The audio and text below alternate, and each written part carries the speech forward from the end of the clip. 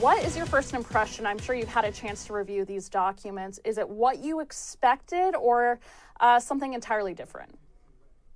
Well, it provides more background information as to why the DOJ and the FBI, the Department of Justice and the FBI, had probable cause to believe that certain crimes may have been committed, which required a search of the former president's home. This document, 38 pages long, there are significant redactions contained in this document. This is just one page. One page, not one thing that's not blacked out on that one page of this search warrant affidavit. But the things that are contained in this particular document that are unredacted give us a sense about the concerns that the DOJ and the FBI had regarding their investigation. Here's what we learn contained in this search warrant affidavit. There were 15 boxes that were at the former president's home that were conveyed over to the National Archives at the very beginning of the year in January. On May the 16th through May the 18th, a preliminary search was done of that material, which was conveyed back to the National Archives. And here's what we learned based upon that review. 184 documents bearing classification markings were contained in 14 out of the 15 boxes. And some of these classifications, very serious. 67 documents marked confidential, 92 documents marked secret, and then you had 25 documents marked top secret. And I guess the question is, and we don't have an answer to this, by the way, why did the former president have this material in his possession? Why did he have it, even though he was no longer present? And what did he intend, if anything, to do with this information? And why did it take so long for this information, that was in the president's possession, to be conveyed back to the National Archives? This all takes care of what led up to the search of Mar-a-Lago, the president's Florida home, just 2 weeks ago. All right, and we know that some of Trump's response to the initial search is he had said that, the documents he had been declassified. Now that we have this new information, and you ran through some of what is listed in the affidavit, you had said 25 documents marked as top secret, 184 documents bearing classification markings. Did the affidavit reveal why this is a problem? And for the average viewer out there that may not understand the nuances of the different classifications, can you kind of tell me if the affidavit revealed any reason why this would be a problem? Well, it's a problem because this type of information typically is located in very secure locations, not in the basement of a former president's home, which is where it was located. And the reason for the probable cause, the DOJ and the FBI had reason to believe that there was additional information, additional documents that were in the former president's possession that required them to do this search of the former president's residence. We don't know how they got that information. Again, much of this is blacked out, but this is serious. It could involve information of the highest classification, top secret, including names and information on human resources, spies essentially, that the U.S. has in various places around the world. That is very serious information that typically is located in a secure facility, and it's often eyes only. You don't keep this information in a document, and you don't certainly keep it in your basement if you're the former president. So that's problematic for them. They had a problem based upon the search warrant affidavit with the fact that this was not a secure facility. It had not been a secure facility since the former president left office. When he was president, he could go down to Mar-a-Lago. He could view this type of information with these classifications in a secure facility that was set up at Mar-a-Lago. When he no longer was president, however, that secure facility at Mar-a-Lago was essentially decommissioned, and there was no longer a place in which the former president could look at documents that would be marked with these classifications. And you have to wonder, why would a former president even have this kind of information at his disposal in the first place? A lot about this case is incredibly unprecedented. Can you kind of talk to me based on your experience? You know, it is kind of rare for an affidavit to be, at least parts of it, unsealed in the middle of an investigation. Have you seen this happen before, or would you consider this striking or unusual for a judge to rule the way he did?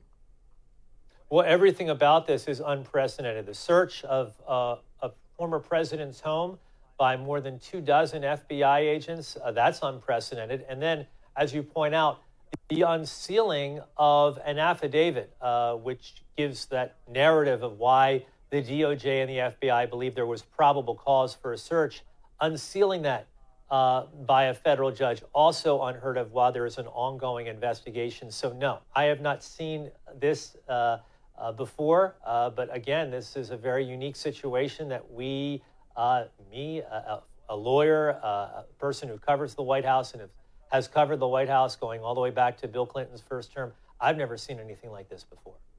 And what do you think the main takeaway is from this affidavit? Well, I think what the main takeaway for me is this is a very serious criminal matter. We don't know, based upon what is contained here in the search warrant affidavit that has been heavily redacted, who the focus of the investigation is, who the target of the investigation is. If you are a target, you are so notified by the Department of Justice, and the former president has not been notified that he is a target of any particular investigation. We also don't know at this point what specifically the DOJ and the FBI uncovered during the search at Mar-a-Lago, which took place a little over 2.5 weeks ago. It will take some time to go through that information. We do know that 11 sets of classified information was indeed recovered during that search that took place at Mar-a-Lago, but we don't know specifically what those documents were. So this investigation is continuing. It will continue.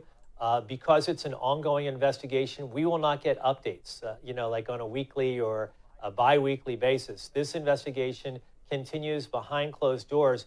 And what the DOJ indicated, because of these redactions, they have many individuals, clearly, based upon the document that was released today, who have been cooperating with the FBI, who have been talking to a grand jury that provided them enough information to the DOJ and the FBI for them to seek out a search warrant based upon the probable cause that they uncovered.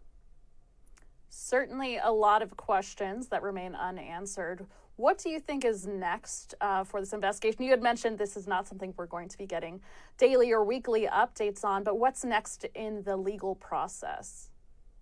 Yeah, this is the frustrating part because you, I, the public, very impatient. We want, everything to be resolved right away. We want everything to be dropped right away like it's a Netflix program. It doesn't work that way. It takes time to go through that material that was recovered at Mar-a-Lago a little over 2.5 weeks ago. And the DOJ, if they are pursuing a criminal case against any individual, it takes time to put that information together. So the next time that we will likely hear from the DOJ is when they have perhaps charges to announce against any individual. That could take some time. It could take months before that effort is known to the public. Until then, we just have to remain patient, which is so difficult because what happens is you have lawmakers here in Washington who like to speculate, who like to fill in the blanks, fill in the holes, and they can certainly do so, but they're not basing that off of any particular facts beyond the facts that we have right here in this redacted search warrant affidavit. And speaking to that point, I know this affidavit drop is still fairly fresh. Have you heard any responses from lawmakers in D.C. or from former President Trump himself about what the affidavit revealed? Well, we haven't heard from the former president himself since this redacted affidavit was released. We heard from him prior to its release. He criticized the individuals who were conducting this investigation, referred to them as thugs. We have also heard since this redacted information was released from the chair of the Senate Intelligence Committee. That is Mark Warner. He's a Democrat from Virginia.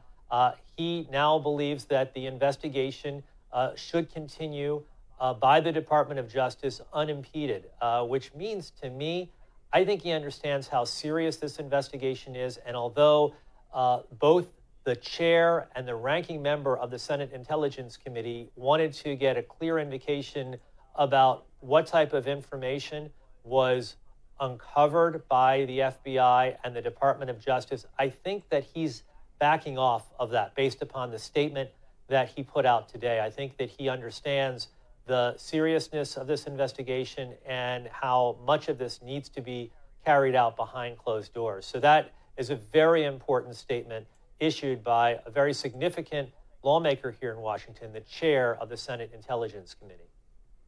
All right, and if you are just now joining us, we are speaking with Jon Decker. He's the Gray Television White House correspondent and senior national editor.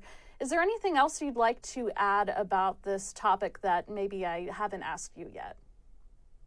Well, you know what, Victoria, there is. There seems to be this narrative that's put out by the former president and the people that speak on his behalf that this search of the former president's home happened just out of the blue. And that's not the case. What it makes clear here in this search warrant affidavit is that there were ongoing negotiations that were taking place for quite some time this year, trying to obtain this classified information that was in the possession of the former president. Obviously, what was pretty clear is that the DOJ and the FBI were not getting a clear readout from the former president's team in terms of how much classified information still remained at Mar-a-Lago. And that was the reason why the DOJ and the FBI sought this search warrant, which was approved by a federal magistrate. That federal magistrate determined there was probable cause, and we've already learned in terms of what has been uncovered in this most recent search conducted at the former president's home just 2.5 weeks ago, there was indeed classified information that was in the possession of the former president. So I think it's important to understand this did not happen out of the blue. This was an ongoing back and forth between the DOJ, the National Archives, and the former president, and ultimately, they felt that the classified information, which was in the possession of the former president, was such that it was not properly secured, and they needed to go in and secure this very sensitive information. It had NDI, National Defense information. That's the most serious information, the top-level classification you can have as it relates to government documents. All right, Jon Decker joining us here on Local News Live. Thank you so much for taking time out of, I'm sure this will be a very busy day for you. Thank you so much for taking the time to analyze this affidavit and share some insight. We really appreciate it. Absolutely. Thank you.